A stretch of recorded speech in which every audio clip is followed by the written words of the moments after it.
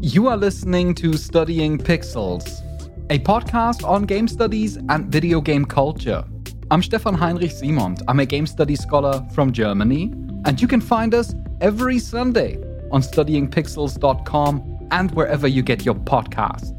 It feels a little bit strange because I'm alone at the moment, but I am not alone for long, because in just a second, I'm going to be joined by Richard Mertens to talk about Thymesia, a game that tries to step in the huge footsteps of Bloodborne and other Soulsborne titles, and whether it manages to accomplish that or not is the big question that we're going to answer in just a second. But before we go into that, let me briefly remind you that Studying Pixels is of course entirely free, but we need financial support to keep the mics on. And if you would like to help us in doing that, then you can join Studying Pixels Plus, where you will get all of our episodes entirely without advertisements, a lovely sticker, and monthly Plus episodes. Sometimes these Plus episodes are deep dives into video game culture, and other times they are deep dives into academic life, into tips on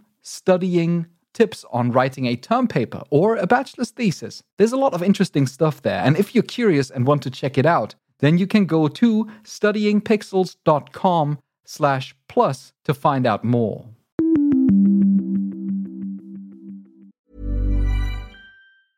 Ryan Reynolds here from Mint Mobile. With the price of just about everything going up during inflation, we thought we'd bring our prices down. So to help us, we brought in a reverse auctioneer, which is apparently a thing. Mint Mobile Unlimited Premium Wireless. How to get 30, 30, bit to get 30, bit to get 20, 20, 20, bit to get 20, 20, bit to get 15, 15, 15, 15, just $15 a month? Sold! Give it a try at mintmobile.com/switch. $45 up front for 3 months plus taxes and fees. Promo rate for new customers for limited time. Unlimited more than 40 gigabytes per month. Slows full terms at mintmobile.com. I'm Sandra, and I'm just the professional your small business was looking for. But you didn't hire me because you didn't use LinkedIn Jobs. LinkedIn has professionals you can't find anywhere else, including those who aren't actively looking for a new job, but might be open to the perfect role, like me. In a given month, over 70% of LinkedIn users don't visit other leading job sites. So if you're not looking on LinkedIn, you'll miss out on great candidates like Sandra. Start hiring professionals like a professional. Post your free job on linkedin.com/achieve today.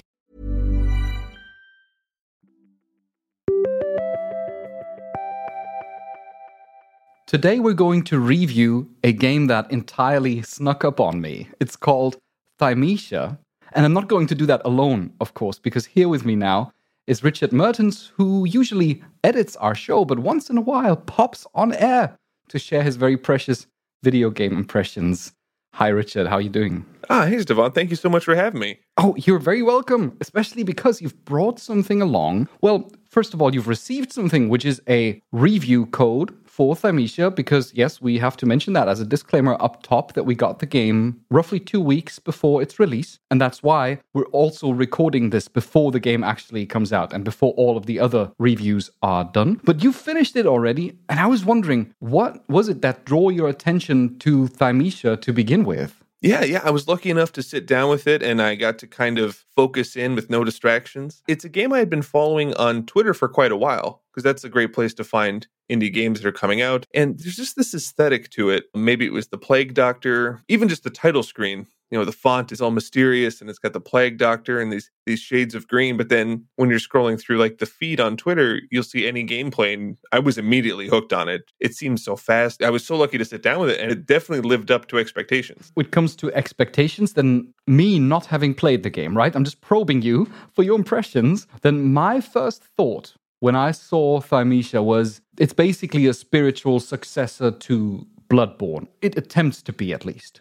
I would say it's certainly Soulsborne. Not to take away from the experience that is the game itself. It certainly has Soulsborne inspiration. And if we're looking at all of the games in that series, I would say it's closer to Bloodborne, both in the aesthetics of kind of this grim world that you're working through in these tight corridors and sort of a mix between castle and like village settings, but also the movement, the way you kind of dash around and you feel so light and moving around is fun, kind of in the way Bloodborne is with the sidestepping. And that was my first impression, was that the movement and sort of the dodge mechanics, those felt very similar, very familiar to me. Yeah, movement and dodge mechanics, I've heard about them that there's actually no stamina meter, which is something that really... I watched a preview, an IGN preview, and they pointed this out. And I looked at the combat and just found like it looks so similar to what you would see when you, let's say you turn the interface off and you look at Bloodborne and then you look at Thymesia. It's fairly similar in the way that it flows and moves from the way it looks. But obviously when you don't have a stamina meter and the stamina management is not necessary, then like you basically crank up the speed because you don't have to take these breaks between movements anymore. Yeah, absolutely. And the game does compensate. So you're not able to just wail on people until they're dead and catch them in like a stun lock or anything like that. It made me really appreciate the stamina bar in a way I never had before, because when you're not limited by like planning and your like dodges don't take stamina and your attacks don't take stamina, the enemies can't stagger as long as they would if the game knows your stamina is going to run out. So the enemies will be able to start attack animations before you're done hitting them, which is, you want to hit them forever. So they'll be able to kind of start their next attack animation, and you have to watch those cues and get out of the way. But it's so easy to get caught up in just mashing the button to keep wailing on them and wailing on them.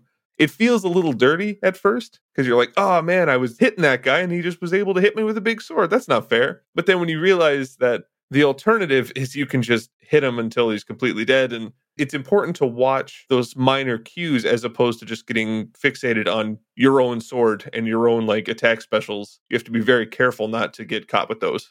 You as a person who has played these Soulsborne games quite extensively, did you find it to be a learning curve to get into Thymesia? Yeah, I'm glad you brought that up because I wanted to take it very slow because it felt very familiar because I had played those other games. So I was able to just kind of breeze through. But then they started introducing a lot of mechanics that I'd never seen before that were totally brand new. And when I started learning those, I realized it was going to be a lot different because there's a lot of mechanics to interrupt attack cycles and sort of cues that you can loop around as opposed to Bloodborne, which is a lot of just kind of get out of the way, hit them, get out of the way, hit them. There's ways to like throw projectiles to stop these big attacks. There's a mechanic where you wear down their shield and then you have another attack that does health damage. And that was something I totally was unexpected for. I kept hitting with my sword and I was like, he's not dying. I don't know what's happening here. But then when you sort of figure out all the mechanics, you're like, oh, there's so much more under the surface. Like it may look the same, but it feels very different once you get going. That's very interesting because it sets it apart a little bit from its inspiration. And I think this is very important since when for example, you see a thing like the iconic death screen or when you slay a boss, and it seems to me like it's almost identical in Thymesia to what you would expect in a Soulsborne game. And I thought like, my, like how close can they get? I promise I'm going to let go of that particular comparison in a moment, because I don't think that the game should just be evaluated in accordance to, is it as good as Bloodborne? Because obviously it has its own qualities, but I'm just wondering, to which degree is it actually like ripping off a game like Bloodborne? That's interesting. That's a good way to, because obviously there's Eileen, who is the Crow Hunter in Bloodborne. The Crow Hunter. Or the Hunter of Hunters, I believe, is her title in Bloodborne. So that's like very obvious, like crow plague doctor imagery. Now I know who you mean by the crow. Yes, okay, yeah, she's like a story-relevant NPC you meet in Yharnam. And I think she was a fan favorite right away. So there's that imagery, which seems a little obvious. And then, of course, like the setting seems very familiar, even though I think Bloodborne is based in a time a little bit later. I would say the idea of copying falls apart pretty quick. There is kind of a hub world. There certainly is this like Victorian aesthetic that comes around, but you stop kind of hanging out in those familiar places pretty quickly. So the hub world is, I don't know what the word would be. It's like a castle, but also like a villa, this big structure that's the home world. And then you are visiting dreams. So there is also the dream mechanic that I forgot to mention when I was listing it. Now it's starting to make more sense. But you don't keep going back to the same like city. You're not going to Yharnam and going through these streets right away. I think the first off-world is a circus. And then the next one is like a royal library that has like a foot of blood in it. It's pretty quick to leave the familiar imagery. Maybe to its credit, maybe this is a compliment. All the worlds could exist in Bloodborne and they wouldn't seem strange. I can imagine that. I'm just struck by you casually throwing in that as a dream mechanic. Maybe I first need to find out a little bit about the protagonist and about what the game is actually about. Sure. So maybe dream mechanic's not quite fair because it's revisiting memories. So someone is helping you through a dream, recalling these memories. I think is sort of the setup for it. Essentially, you got hurt real bad and you forgot a lot of stuff. That's kind of like the setup for it. And you're revisiting your memories. It's kind of interesting because the game itself takes place in the present, but the gameplay is all in the past. It's all you reliving your memories, which I think is kind of an interesting mechanic there. Story is pretty light. It's one of those games where you find it through like journals and books and things. But essentially, there's a really bad plague that took over the world, unlike other Soulsborne games, like Bloodborne. I may have spoken too soon, but there's a plague, and a bunch of alchemists are trying to fix it. I think your character had the recipe to fix it, but then he got hurt and forgot everything, so he has to go back and revisit these worlds. So you're basically restoring yourself in order to restore the world. Yeah, you're getting ingredients from every level, and you're kind of piecing the puzzle together. And I just really like the idea that even when you finish, you've gone through this whole thing, you kind of come back to this like sleepy little courtyard where there's this hub character who's like, hey, was that how it happened? You know, like you want to move on to the next memory. You want to see if you can find something else because it almost adds like this believableness to going back and forth. So there's not as much need to combine everything because everything's its own isolated memory. So there doesn't really have to be a ton of connection between this world and this world because it's all backtracking. And so you kind of gradually get an understanding of what has happened to the world and what has happened to the protagonist, I assume. That is explained pretty early, I think, if I'm understanding it correctly. I don't think this is a spoiler, but it's one of those situations where you fight a boss and then the boss, he gets you. Yeah, just like... I mean, I think it's hard to make a game that is a Soulsborne without copying those elements because they did it so well. Exactly. I think that's what's so crucial about it. It's that Soulsborne, it legitimately spawned its own genre title. And it does so by combining various elements that existed before in other games and in other genres in a particular fashion. And now, of course, there are other games that are coming in, and they have been doing so for the last couple of years, that take these kind of ingredients and try to mix them in different ways, apply different art styles, apply different combat mechanics, different logics, different stories. And I think it is perfectly viable to do so, since these things are basically a complement to what From Software has accomplished, you know? I mean, what's better than basically when someone produces, let's say, spiritual spin-offs and spiritual successors to your work? But the concern that I have in such a scenario is always whether it feels like fan fiction, basically. Like, it's not quite what it could be, you know? I think the game might run into that a lot. It has very Bloodborne aesthetics. Like it looks a lot like that world. But once you kind of get into playing it, it reminded me of more like Darksiders. If you've ever played that, it's kind of, I wouldn't call it Soulsborne. I'm not sure it would be like a third-person action RPG, I suppose, that is pre-Soulsborne. In Darksiders, you also, especially in the more recent Darksiders titles, like Darksiders 2, I think was it, where you played Death, and where you had like these very quick combat encounters and various weapons that you cycle through. That certainly feels closer for me. I definitely, it's never lets go of like the Soulsborne ideology, but it feels like you're adding more. And there's like a skill tree, which isn't something that you would find in a Soulsborne. But something I thought was very, very interesting is that the skill tree diverges. And I thought that was so cool. So every playthrough is its own unique experience. You can upgrade stuff, but then specifically the dash, like the dodge mechanic, because that's something you're going to be using constantly. You can choose to either have 2 dashes in a row or like one longer dash. And when you pick one, you don't get to pick the other one. You're locked into that gameplay and that playstyle. And the game keeps reminding you, just because it knows how big of a deal, it keeps saying, hey, you can reset all your stats and do it again if you want.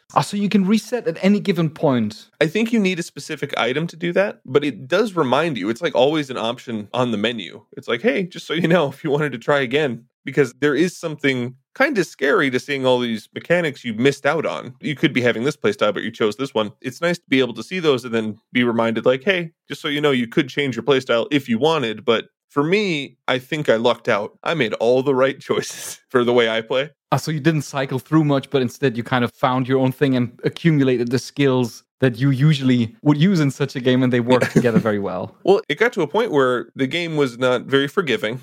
It does have some tough parts to it. So it got to a point where I had been using this playstyle for so long, I figured I'd be better off to perfect it as opposed to trying something totally brand new. But it was always inviting to think about trying something new, if that makes sense. If I wanted to change everything, I could. I never felt the need to, but it was a nice reminder. I always find that super convenient. It makes the choice of which skills to pick a lot easier for me if I know that I can also make a different choice at a later point or change my mind at a later point. Whereas if I'm locked into a certain path, then I know that if I ever want to try out a different build, I need to start over the game, or maybe there's only like one single time where I can reset the skills. That's why I always find it neat when I have the option to redistribute my skill points. And even doing a brand new playthrough wouldn't be the most ridiculous thing to do, because I was able to get through it in just under 15 hours. Oh, okay, so that's pretty compact. So if you did have to play it again, hypothetically, or did want to try a totally different playstyle, we're not looking at Elden Ring here. It's not a situation where you got to take a week off. You can just sort of look into it and putz around with it. Now, I've got a couple of questions regarding the plague that you mentioned. But before we go into that, let's take a short break, shall we?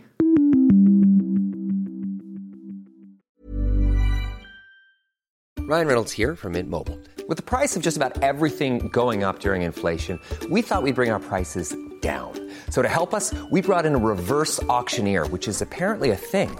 Mint Mobile Unlimited Premium Wireless. How to get 30, 30, bit to get 30, bit to get 20, 20, 20, bit to get 20, 20, bit to get 15, 15, 15, 15, just $15 a month? Sold! Give it a try at mintmobile.com/switch. $45 up front for 3 months plus taxes and fees. Promo rate for new customers for limited time. Unlimited more than 40 gigabytes per month. Slows full terms at mintmobile.com. I'm Sandra, and I'm just the professional your small business was looking for. But you didn't hire me because you didn't use LinkedIn Jobs. LinkedIn has professionals you can't find anywhere else, including those who aren't actively looking for a new job, but might be open to the perfect role, like me.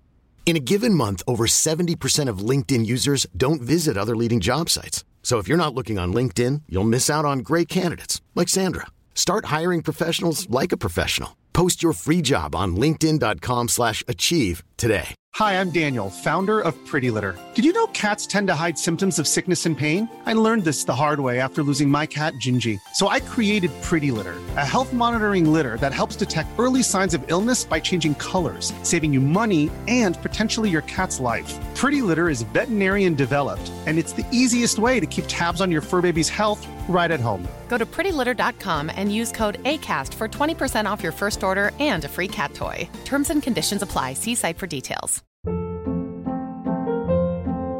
Hold up. What was that? Boring. No flavor. That was as bad as those leftovers you ate all week. Keke Palmer here, and it's time to say hello to something fresh and guilt-free. Hello Fresh. Jazz up dinner with pecan-crusted chicken or garlic butter shrimp scampi. Now that's music to my mouth. Hello Fresh. Let's get this dinner party started. Discover all the delicious possibilities at hellofresh.com.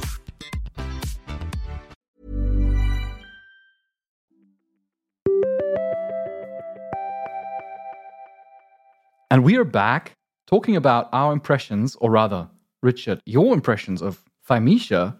And in particular, I wanted to ask you about this plague theme, because we know that these games, these action-adventure games, these Soulsborne-inspired titles love to be set in apocalyptic worlds. A terrible disaster has happened, and in this case, it is a plague. It is an infectious disease that has happened. Yeah, absolutely. It's introduced in the first, I guess, just paragraph of text, kind of telling you what's going on, nothing too intrusive. A lot of the game's story is told through journals and things we find on the ground. The idea is that a lot of the bosses in the game are trying to cure the plague, from my understanding, or somehow directly related to it. And unfortunately, there's not a ton of information. I think it's just a way to kind of say, this is how the world got to this point, and we're trying to fix it. I don't know if this is a spoiler, but the ending of the game changes on how you go about fixing the plague. So you get to decide how to go about it. And if you have all the information, you can make a more educated decision. If not, you can just randomly pick something and it'll just reflect that. So you have to make, let's say, without spoiling what it actually is, but you have to make some sort of decision that influences how the game ends. From my understanding, I played through everything. I wanted to make sure I was very thorough. But I think if you don't do that, you don't get all the materials that you would need to make that decision. If I understood it correctly, you can beat the game by just playing 4 levels. But I doubt that would be the ending you would want. Yeah. Or you wouldn't really get the most out of your time either. So there's a drop down. You pick a location and there's submissions that pop up as you beat them. So you play through those and you kind of think, oh, there's like remixed levels. Like this door was closed in my other playthrough, but it's open in this playthrough. And then you get to like 3 or 4 and then you fight a boss that you wouldn't have fought if you hadn't gone through that extra time. So you're basically going through these separate levels that change depending on the context in which you visit them. And then you unlock new stuff until you eventually fight bosses in those particular sections. Yeah, there's in the first section, it's a circus location. And I remember specifically, I saw this door that looked the same as every other door. There was no reason in my gamer mind that I couldn't go through that door. But then I played it and the level got kind of remixed and that door was open. So it's like, oh, okay, this leads to like this separate part of the game. So I guess also Neo kind of does that, where it takes the same map and mixes it up a little bit. And that's all fun and good until you have to fight a boss you weren't ready for. And the game is pretty tough. I'll just kind of lay it all out there. It's a pretty tough game. It expects a lot of you. And I'm not saying that for good or bad, but it's not something you can just like walk into any room and be like, I am confident I'm going to leave this room alive. You don't get that luxury. So when you fight a boss, you do, at least I do, get hit pretty hard right away because you have to learn mechanics and different like move sets and things like that. But it never felt super discouraging. That's what I loved about the game. I'll give that compliment right now. Yeah. Is that even when I got destroyed by these bosses I couldn't even comprehend, I never felt like, oh, well, this is a scam. This is cheap. This is lame. I was always like, okay, I'm going to try that one more time. And then it would happen again. And I just say, keep doing it. And then eventually you kind of get there, because I think in some games that lean on their difficulty, because I think that's something a lot of Souls-inspired games do. They see that those games are popular and hard. So they think, oh, that's why this game is fun. It's because it's hard. So to play a game that is difficult, but isn't demoralizing, I always love those kinds of games. That's a really hard line to walk. I think also kudos to any developer studio that nails that kind of sensation. Making a game punishing to a degree that can frustrate you, but always keeping it fair to the degree that, you know, the next time I'm going in, I might have learned something and apply my previous knowledge so that I can get better, gradually get better, and eventually take down that boss. Absolutely. And there are also this element that I'm not sure if I liked or not. But now that I've beaten the game, I love it. But while I was playing the game, didn't like it at all. But they would have these like really tough enemies sprinkled into the map that look pretty similar to normal enemies. So you wouldn't know they're a tough enemy until you're fighting them. For example, there's this enemy with a spear, right? And you have this moveset, you fight him and you hit him a couple times, he dies. And then you like move a little bit further and there's another guy with a spear. You hit him once, his health bar does not move. And you go, okay, this is bad. This is a much different game. And then, you know, he's doing double the damage that other guy did. And his health is not moving at all. And he's just in the game. There wasn't the boss intro. He doesn't have a special thing. You just are also fighting this guy. And you can choose to not engage. So all you're really giving up is like crafting items and upgrade items. If you want to say, hey, don't want to fight this guy. But also sometimes they have keys that either are optional or not optional. So you have incentive to fight them beyond just getting upgrades. So sometimes you'll fight tooth and nail, have to climb a ladder, go get him, climb a ladder, go get him, and keep dying. And then you're like, okay, done. And there's this genuine release that I think some games don't hit. Like you said before, they're kind of walking the line of, oh, this is really hard. And then you beat him and you're like, that wasn't even satisfying.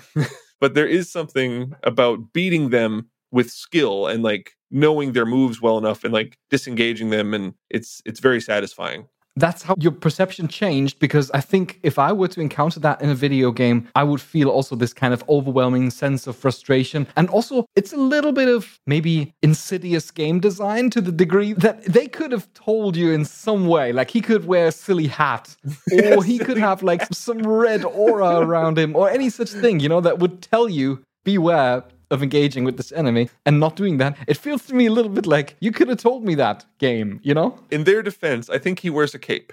He does wear a cape. Like a little cape. Not let me clarify. It's not super obvious.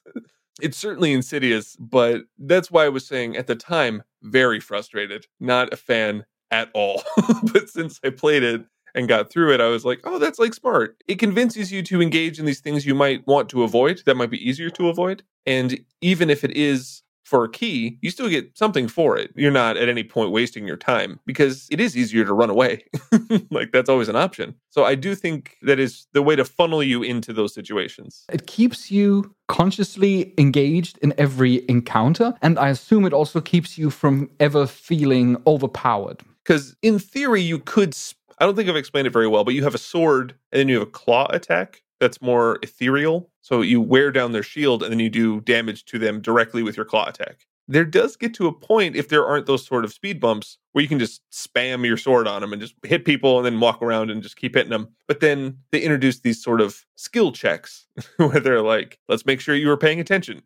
And then they beat the crap out of you and you're like, okay, I got to start paying closer attention now. It's like pop quiz on the game mechanics. That is a great way to describe it because, especially with bosses, I felt like after every boss, I had to relearn how to play the game. And that's not negative. I'm not saying that in a bad way. Like, it made me realize mechanics I hadn't been utilizing. Like, you can interrupt an attack cycle. There's certain cues and triggers to know, okay, I can interrupt this attack. And you can throw a projectile at them, or you can dash at them and do like a counter. And it just makes you realize that there's so much on your plate that you don't use it all. You're not always mixing and matching. You're just kind of like doing what works for you. And then the game's like, do something else. And then it makes you do something else. And that brings us back to the plague theme. You can take certain plague abilities from bosses, right? I read into this a little bit and I found that plague theme so interesting because plague is like something of a consumption of a whole area. And the destruction it leaves behind is something that you try to puzzle together, much in the way that you're puzzling together your own memories, your own recollections. And at the same time, you're trying to puzzle together various different game mechanics that you learn and explore throughout the game by encountering these skill checks, these gameplay pop quizzes that pop up. So it seems to be all thematically tied around this idea of, fighting off a plague. And I think that's very interesting. I think the plague might have already come and gone. So I think people are currently under the plague's influence. And just to kind of loop back, you do get boss abilities, but you do have this mechanic where you can steal your enemy's special attacks, and you can just have that. I think they are called plague abilities, but I don't think they're tied to the plague. Really. I don't think it's because of the plague you can do this. I think it's just sort of the verbiage. But yeah, you can go to a boss and you can get that move that you hate that they do. And now you can do it to other people you hate. And it all works itself out. And there is something about figuring out that's what you're doing, if that makes sense. Because you sort of forget that you're trying to cure that plague. But then as the game goes on, you realize, oh, this is like what I'm doing. And so like these bosses feel more important, to me at least, because you kind of see the results of their trying to cure the plague. So these bosses are also trying to fix everything, but they're going about it in bad, awkward, terrible ways that aren't working. And you kind of go in and say, oh, this is terrible. And you know the weight of what you're doing. You know it's not going to be easy. You see that it can go terribly wrong. That's super interesting because I would have imagined, just from what I know about video games, that the bosses would be manifestations of the plague. And I find it a very interesting twist that they are kind of also like not inherently bad guys, if I understand this correctly. Like the way you explain it, it seems like there's a morally gray area where they have good intentions, yet go about it with bad means. I think that is kind of the theme. That's the theme I took away from it, because there are even monsters that you fight. Like there are straight up monster boss battles, but they are a result of someone trying to cure something. So it's all a result of everyone trying to cure this plague, whether they have a name attached to it or not. They're all a result of this plague and their attempt to fix everything. So it does make the bad guys a little more empathetic, but then they kill you 10 times and all that empathy is gone.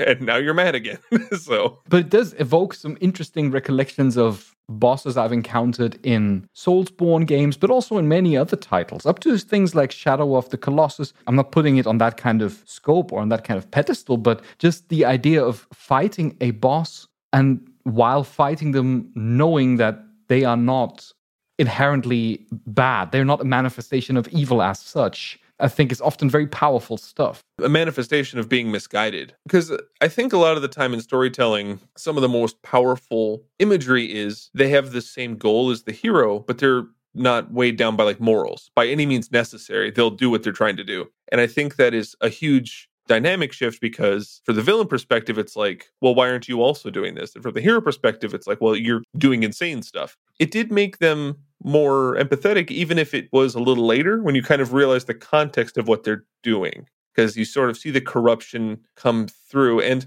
It's not a terribly long game. There isn't a ton of boss fights that I would consider super memorable. If I fought 6 bosses or something like that, if there are 6 or 7 bosses, I think 2 of them were gimmick bosses where you had to like climb scaffolding or something, or like move around and dodge these like big arenas, which didn't feel very intimate and didn't feel like they were testing your skill. You're just kind of waiting around. And I was disappointed because the game kept checking my skill to make sure I had all my stuff ready. And then they'd say, wait in the cave until all the rocks fall and now come out and hit it. And it just felt like a misdirect. It was maybe just a way to show off cool boss designs. That's very possible, but it just didn't feel as hands-on.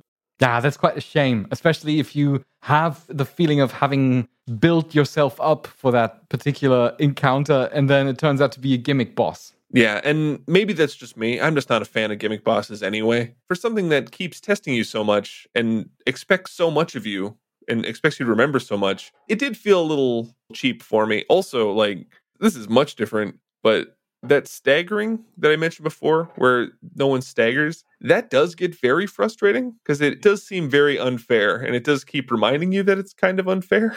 If I understand you correctly, then what you mean is that you don't have this kind of feeling where, let's say, in the case of a Soulsborne game, you would have a stamina meter, but everyone else also does. And if you hit them in a particular way, or if you block their attack, then they would kind of like stumble backwards and be staggered for a second and open for a critical hit. Yes, thank you for clarifying. I might not have explained that very well. But there are parts where you feel cheated out of hits. So they'll pull their sword up, and then you just start like hitting them with your sword and hitting them with your attacks, and they just don't care.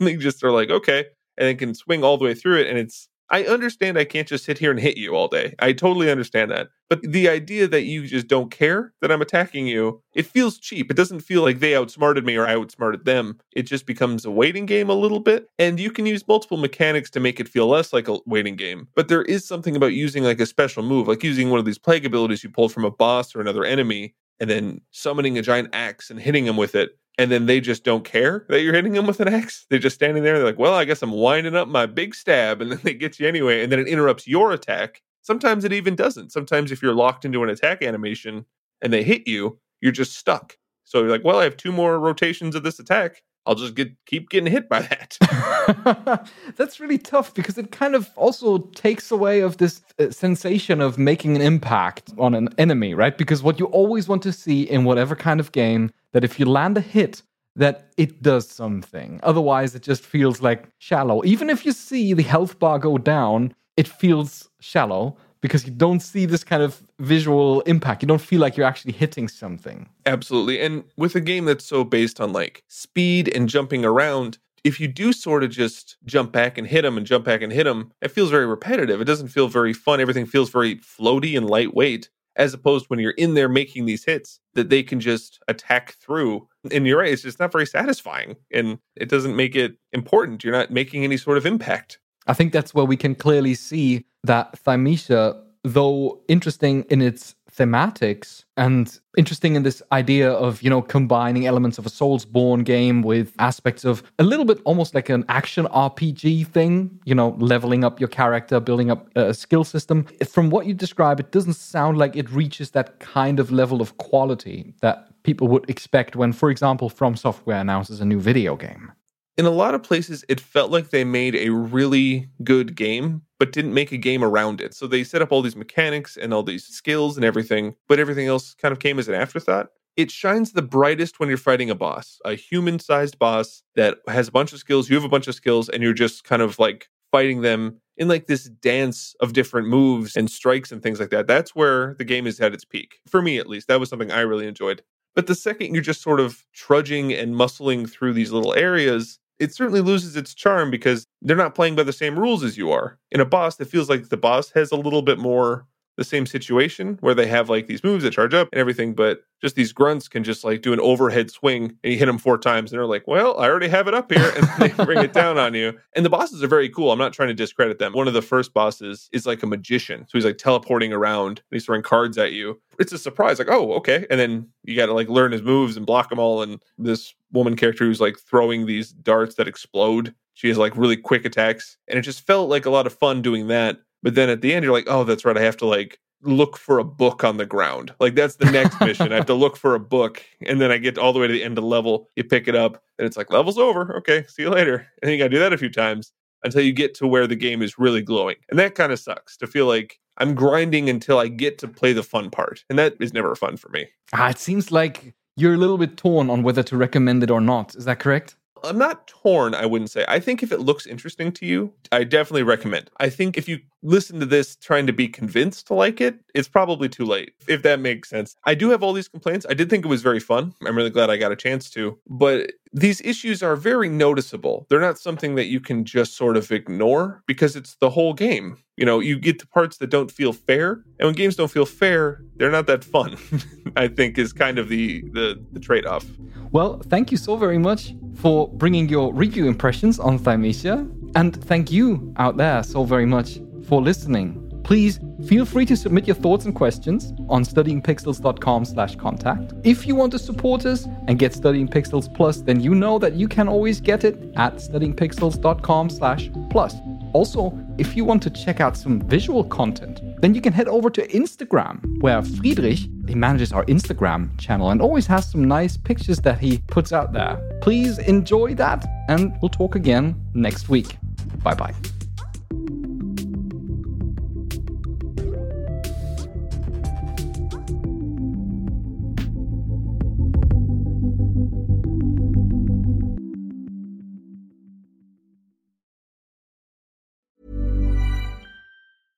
Imagine the softest sheets you've ever felt. Now imagine them getting even softer over time. That's what you'll feel with Boll & Branch's organic cotton sheets. In a recent customer survey, 96% replied that Boll & Branch sheets get softer with every wash. Start getting your best night's sleep in these sheets that get softer and softer for years to come. Try their sheets with a 30-night guarantee. Plus, get 15% off your first order at bollandbranch.com. Code BUTTERY. Exclusions apply. See site for details.